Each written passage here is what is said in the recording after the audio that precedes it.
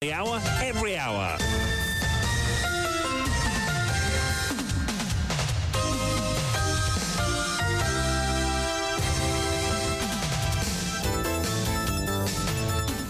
L'actualité dans son intégralité, c'est votre grand journal de 8 heures présenté par Vishwani. Bonjour. Bonjour Kian, bonjour à tous. Au sommaire de cette édition, saisie de cocaïne d'une valeur de 102 millions de roupies. Pas de remise en liberté conditionnelle pour les 4 suspects, parmi Hussein Abdool Rahim, dont le nom a été cité dans l'affaire Bet 365. Prière en mémoire des victimes du naufrage du remorqueur Sir Gaëtan. Nous avons besoin de justice pour pouvoir faire notre deuil, se lamentent les proches. Des élèves du HC et du HSI qui ne bénéficient pas des frais d'examen gratuits en raison de leur taux d'absentéisme. Arvin Bodjan demande à la ministre de l'Éducation de revoir ses conditions, surtout que la cherté de la vie pèse sur beaucoup d'entre eux. Souhait que Rodrigue participe au prochain Jeux des îles en tant qu'île. Le gouvernement régional et l'OPR, tous deux en faveur, irréalisable, soutient le comité olympique mauricien. Exportation de primates en Espagne, les certificats de santé, les causes de décès et résultats de l'autopsie des macaques semblent avoir été effacés de la base de données de Parmi, révèle l'association PETA. Rapport annuel de l'Organisation mondiale du commerce. Les premiers signes de fragmentation commerciale commencent à apparaître. Elle risque de freiner la croissance mondiale et le développement. Tempête Daniel en Libye, la communauté internationale s'organise pour envoyer de l'aide.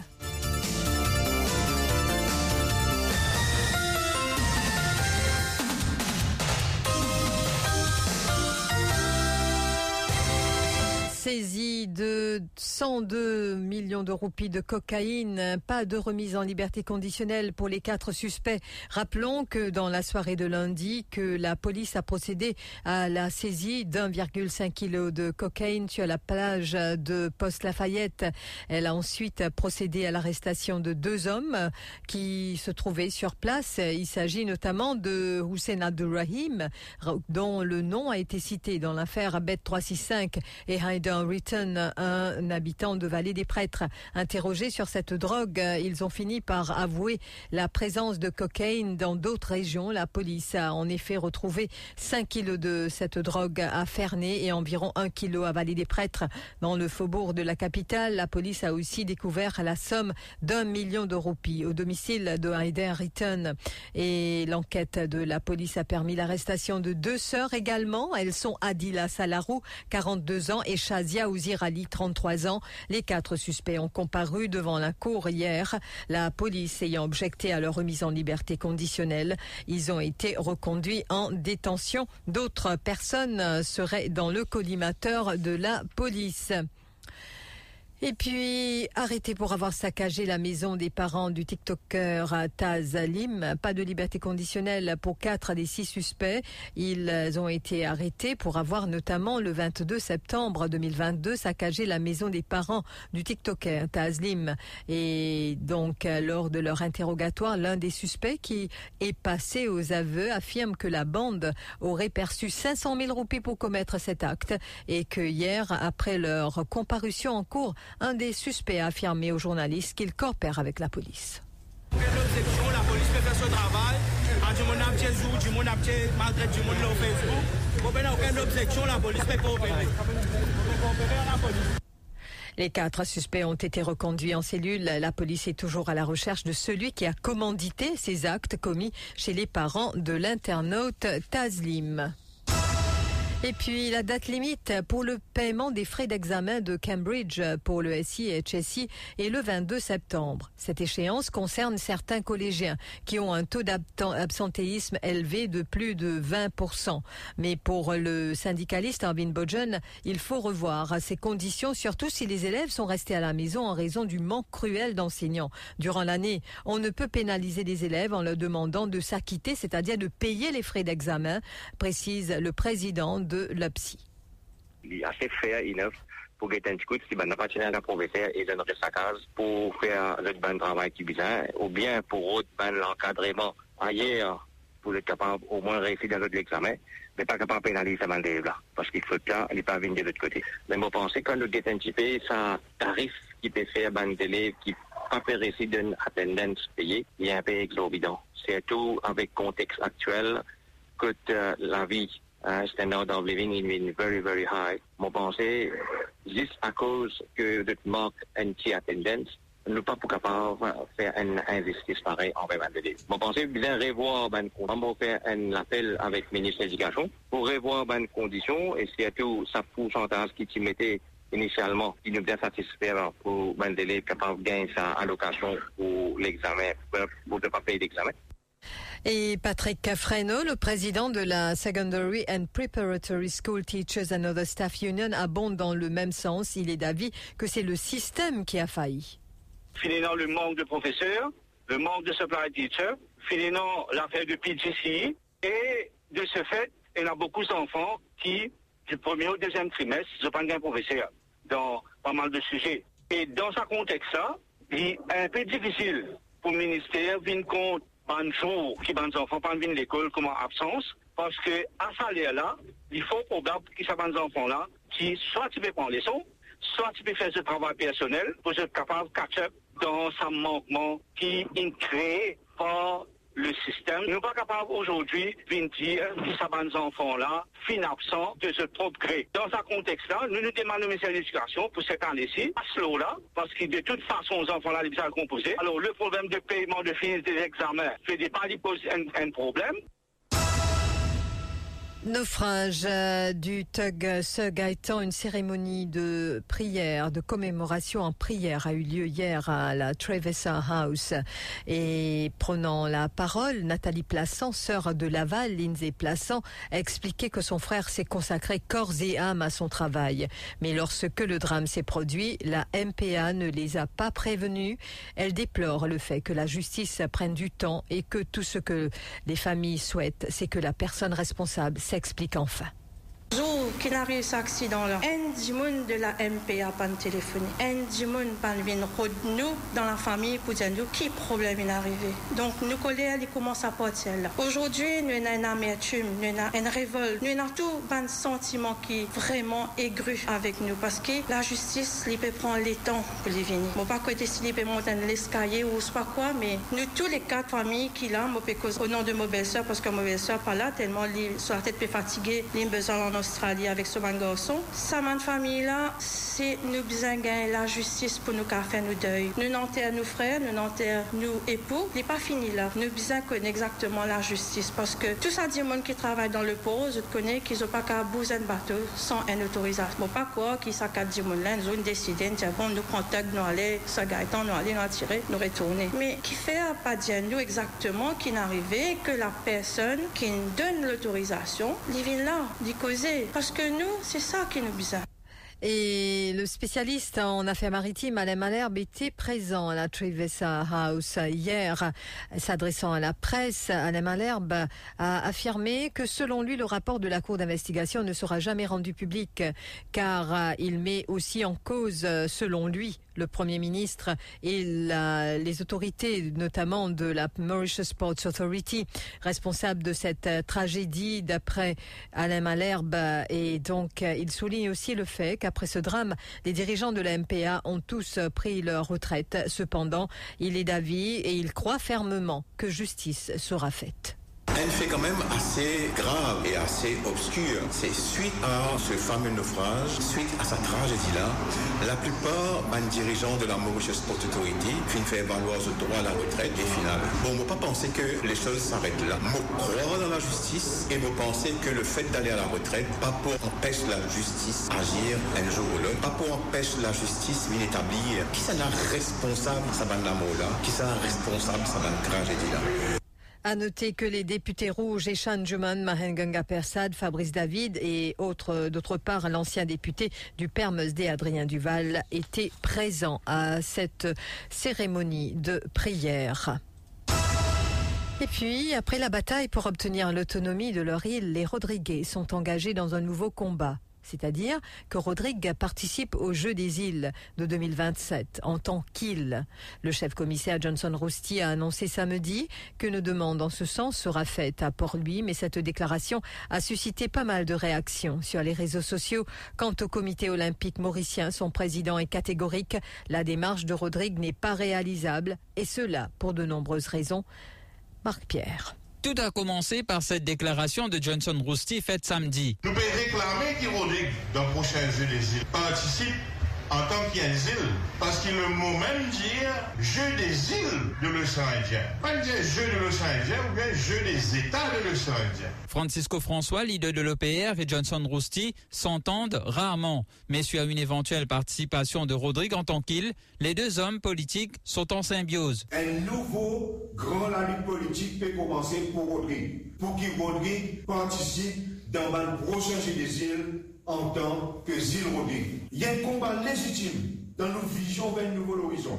Pour nos fiertés d'abord, pour nos capacités, pour nos identités. Franco Quirin, député du MMM, dit comprendre la demande légitime des Rodriguais, surtout après leur récente performance au Jeu des îles. Néanmoins, il dit être partagé sur cette question. La position des dirigeants du Conseil régional de Rodrigue est tout à fait compréhensible. À titre personnel, moi, c'est partagé. Je comprends la réaction des dirigeants, mais Rodrigue aussi fait partie de la République de Maurice. C'est pas une affaire facile, les plaquettes se compte. Moi, personnellement, assez partagé. Philippe Houghton-Voon, président du comité olympique mauricien, confie que cette question a déjà été abordée dans le passé. Cela suite à des pressions exercées par Port-Maturin. Mais le COM y est opposé pour plusieurs raisons. Ce sujet-là, il a abordé il y a un peu longtemps, 2-3 fois. Puis il y a beaucoup de démarches, il y a beaucoup de langues qui ont coulé dans le passé. Mais jamais tu réussis, il n'est pas capable de réussir, et c'est impossible, c'est clair. Il fait bien de pression au gouvernement, le tout. Mais nous, au comité olympique, nous ne sommes pas d'accord. Et nous faisons une demande, nous, du grand patron du sport, c'est-à-dire le CIO aussi nous réside ça. Philippe Houghton-Voon ajoute que le comité olympique international s'est déjà prononcé sur la question. Il revient au comité international des Jeux, dit-il, de prendre une décision, mais il souligne qu'il y a de nombreux obstacles. Le CEO, même, si on prend l'exemple, il y a nous, il y a l'Écosse, pays de Galles, qui paye le comité olympique. Ils font partie Grande-Bretagne. Très difficile, c'est pas possible. Il y a trop beaucoup d'obstacles. L'obstacle qu'il a pu dire, c'est le tige. S'il rentre dans le Jeu des îles, il y a le tige qu'il a prononcé. Déjà, nous avons un gros problème avec Mayotte. Il ne reste plus qu'à attendre la réaction de Port-Louis.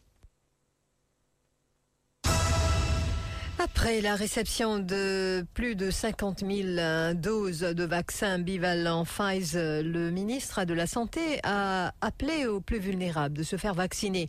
Cependant, une vidéo qui fait actuellement le buzz sur la toile. On y voit la directrice de l'Agence européenne du médicament, EMA, être questionnée par l'eurodéputée Virginie Joron. Emer Cook révèle que plus de 11 000 décès suite à la vaccination ont été signalés auprès de son organisme. Elle ajoute que les victimes d'effets secondaires à des vaccinations contre la Covid-19 servent à établir un modèle. Il n'en fallait pas plus aux ONG à Maurice pour monter une fois de plus au créneau afin de dénoncer les effets secondaires de la vaccination. En France, la toute première injection d'un vaccin contre la Covid-19 a été faite le 27 décembre 2020. Presque 3 ans après, cette injection continue à faire polémique. Dans cette vidéo, l'eurodéputée Virginie Joron souligne que l'AEM a octroyé une autorisation 10 jours seulement après avoir reçu la demande de Pfizer, et cela sans aucune étude. Elle parle aussi de plus de 11 000 décès post-vaccination qui ont été signalés et demande à la directrice quand des enquêtes seront initiées. Madame Cook, vous êtes directrice de l'Agence européenne des médicaments et c'est vous qui avez autorisé les vaccins Covid de Pfizer et des autres. Vous avez donc octroyé une autorisation en 10 jours. Madame, plus de 11 000 décès post-vaccination ont été signalés à l'EMA auprès de votre agence. À partir de quand ou de combien de cas vous allez commencer à ouvrir des enquêtes, demander des comptes au laboratoire? Emer Cook, directrice de l'AEM, dit reconnaître qu'une poignée de personnes ont dû faire face à des problèmes de santé après s'être fait vacciner. À Maurice aussi, des personnes ont souffert des effets secondaires. Rappelle Lydie Lechmian de la plateforme Nous pas ban cobaye, No Covid Vax. Et quand il dit 11 000 décès, ça représente seulement environ 10% des cas réels. Et dans le groupe, il y a beaucoup de problèmes qui nous peut constater, qui bandimoun peut gagner par rapport à la santé et qui fait que bandimoun pas les faire encore un vaccin. Parce qu'ils ont l'effet secondaire grave. Il y a un problème menstruel, thrombose, crise cardiaque, faiblesse, ils ont senti tout fait, ils ont une inflammation liquide, une caillou du sang, fatigué vite, il y a une vie handicapé et n'est plus capable de travail. Mansa Debi, porte-parole de Monkey Maseke, soutient que cet entretien vient lui donner raison. L'utilisation des singes comme cobayes, dit-elle, ne donne pas de résultats efficaces sur les humains. C'est évidemment le singe pour développer vaccin Pfizer et Moderna. Donc là, le fait que Pfizer, justement, peut être mis en question dans sa vidéo-là et qui peut prouver qu'il y a un effet secondaire, il rejoint le fait qu'il testé sur les animaux, il pas prouve grand-chose en termes d'efficacité sur les humains. Pour sa part, le docteur Shamim Jomdali rejette les points avancés par l'eurodéputée Virginie Joron. Un fait qui est mentionné pour sa première femme qui ne causait là, qui n'est pas réel. Juste pour montrer qu'il voilà, il y a un certain manque de logique, il y a un certain manque de la réalité scientifique par rapport à un récit qui sa première madame l'a pu causer. Qui peut peine à son tout pour moi. Donc pour moi, ça madame-là, c'est une complotiste, c'est une dimoune de l'extrême droite qui content continuer l'eau sans affaire vaccin-là. Alors que la question fait toujours débat, Maurice vient de recevoir 51 840 doses du bivalent Pfizer Vaccine. D'ailleurs, la campagne de vaccination reprend ce mercredi 13 septembre. Et puis, concernant l'exportation de primates en Espagne, les certificats de santé, les causes de décès et les résultats de l'autopsie des macaques semblent avoir été effacés de la base de données de Parmi, révèle l'association PETA dans une lettre adressée à l'Organisation mondiale de la santé, et l'Organisation mondiale de la santé animale. People for the Ethical Treatment of Animals appelle les deux autorités à faire respecter les normes mondiales de prévention et de contrôle des agents pathogènes zoonotiques chez les primates et à sévir contre le transport des singes à l'international pour expérimentation. 75e anniversaire de l'Institution of Engineers Mauritius ce mercredi. Ce sont les ingénieurs qui viendront avec des solutions pour lutter contre le réchauffement climatique, soulignent ses membres. Un événement qui coïncide également avec la Journée nationale des ingénieurs. Et donc, l'AIM, créée en 1948, est l'une des plus anciennes institutions d'ingénieurs de l'hémisphère sud. Elle a été créée pour protéger la société afin que seuls des ingénieurs dûment formés et agréés puissent exercer. Et aujourd'hui, nous sommes confrontés au défi du changement climatique qui affectera la vie de chacun d'une manière sans précédent d'ici 10 à 15 ans. Et encore une fois, les solutions pour réduire les gaz à effet de serre et produire de l'énergie renouvelable viendront de l'ingénierie, affirme l'IEM, et d'ajouter qu'à Maurice, toutes les infrastructures ont été conçues et construites par les ingénieurs. À suivre dans notre Hard Talk, les médias, quel avenir? Richton Dunsing accueille Alain Gordon-Gentil, homme des médias et écrivain, ainsi que le journaliste Jean-Luc Moutoussamy, également formateur et blogueur. Il sera question de l'avenir de la presse et des défis auxquels elle est confrontée pour commenter les actualités tant politiques que sociales. Rendez-vous à partir de 17h30 sur Top FM. Top FM, top on news. First on breaking news. Top FM, Mauritius. 104.4 Central, 105.7 East and West, 106 North and South. Top FM. Broadcasting 24 hours a day. Top FM Network News. Rapport annuel de l'OMC, la démondialisation du commerce est en marche. C'est l'OMC qui le dit dans son rapport. Et cela commence par l'augmentation des tensions géopolitiques qui pèsent déjà sur les flux commerciaux dans le monde. Depuis la pandémie et plus encore depuis la guerre en Ukraine, les chaînes de production mondiales ont été perturbées. Les entreprises doivent réorganiser leur approvisionnement et souvent elles le font en suivant les divisions géopolitiques entre les pays pays. Les premiers signes sont là de fragmentation commerciale.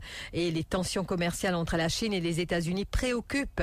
Le commerce entre ces deux puissances a atteint un niveau record en 2022, mais depuis, certaines catégories de produits n'en font plus partie, comme les semi-conducteurs ou d'autres produits à forte valeur ajoutée. L'existence de l'ordre économique instauré après la Deuxième Guerre mondiale, qui voulait que les échanges commerciaux favorisent la paix et la prospérité, est aujourd'hui menacée.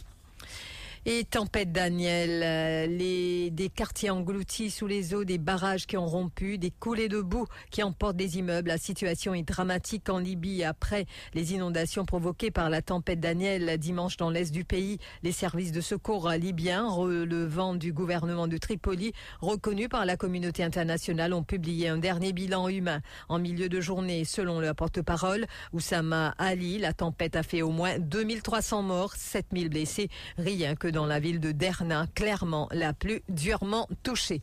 Le rappel des titres. Saisie de cocaïne d'une valeur de 102 millions de roupies, pas de remise en liberté conditionnelle pour les 4 suspects, parmi Hussein Abdool Rahim, dont le nom a été cité dans l'affaire Bête 365. Prière en mémoire des victimes du naufrage du remorqueur Sir Gaëtan. Nous avons besoin de justice pour pouvoir faire notre deuil, se lamentent les proches. Les élèves du SIHSI qui ne bénéficient pas des frais d'examen gratuits en raison de leur taux d'absentéisme. Arvin Bojan demande à la ministre de l'Éducation de revoir ses conditions, surtout dans le contexte de la cherté de la vie. Souhaite que Rodrigue participe au prochain Jeu des îles en tant qu'île, le gouvernement régional et l'OPR, tous deux en faveur, irréalisable pour le comité olympique mauricien. Rapport annuel de l'OMC, les premiers signes de fragmentation commerciale commencent à apparaître. Elle risque de freiner la croissance mondiale et le développement. Tempête Daniel en Libye, la communauté internationale s'organise pour envoyer de l'aide. Merci d'avoir suivi ce journal. Merci Vishwani, on se retrouve dans un instant pour la page financière.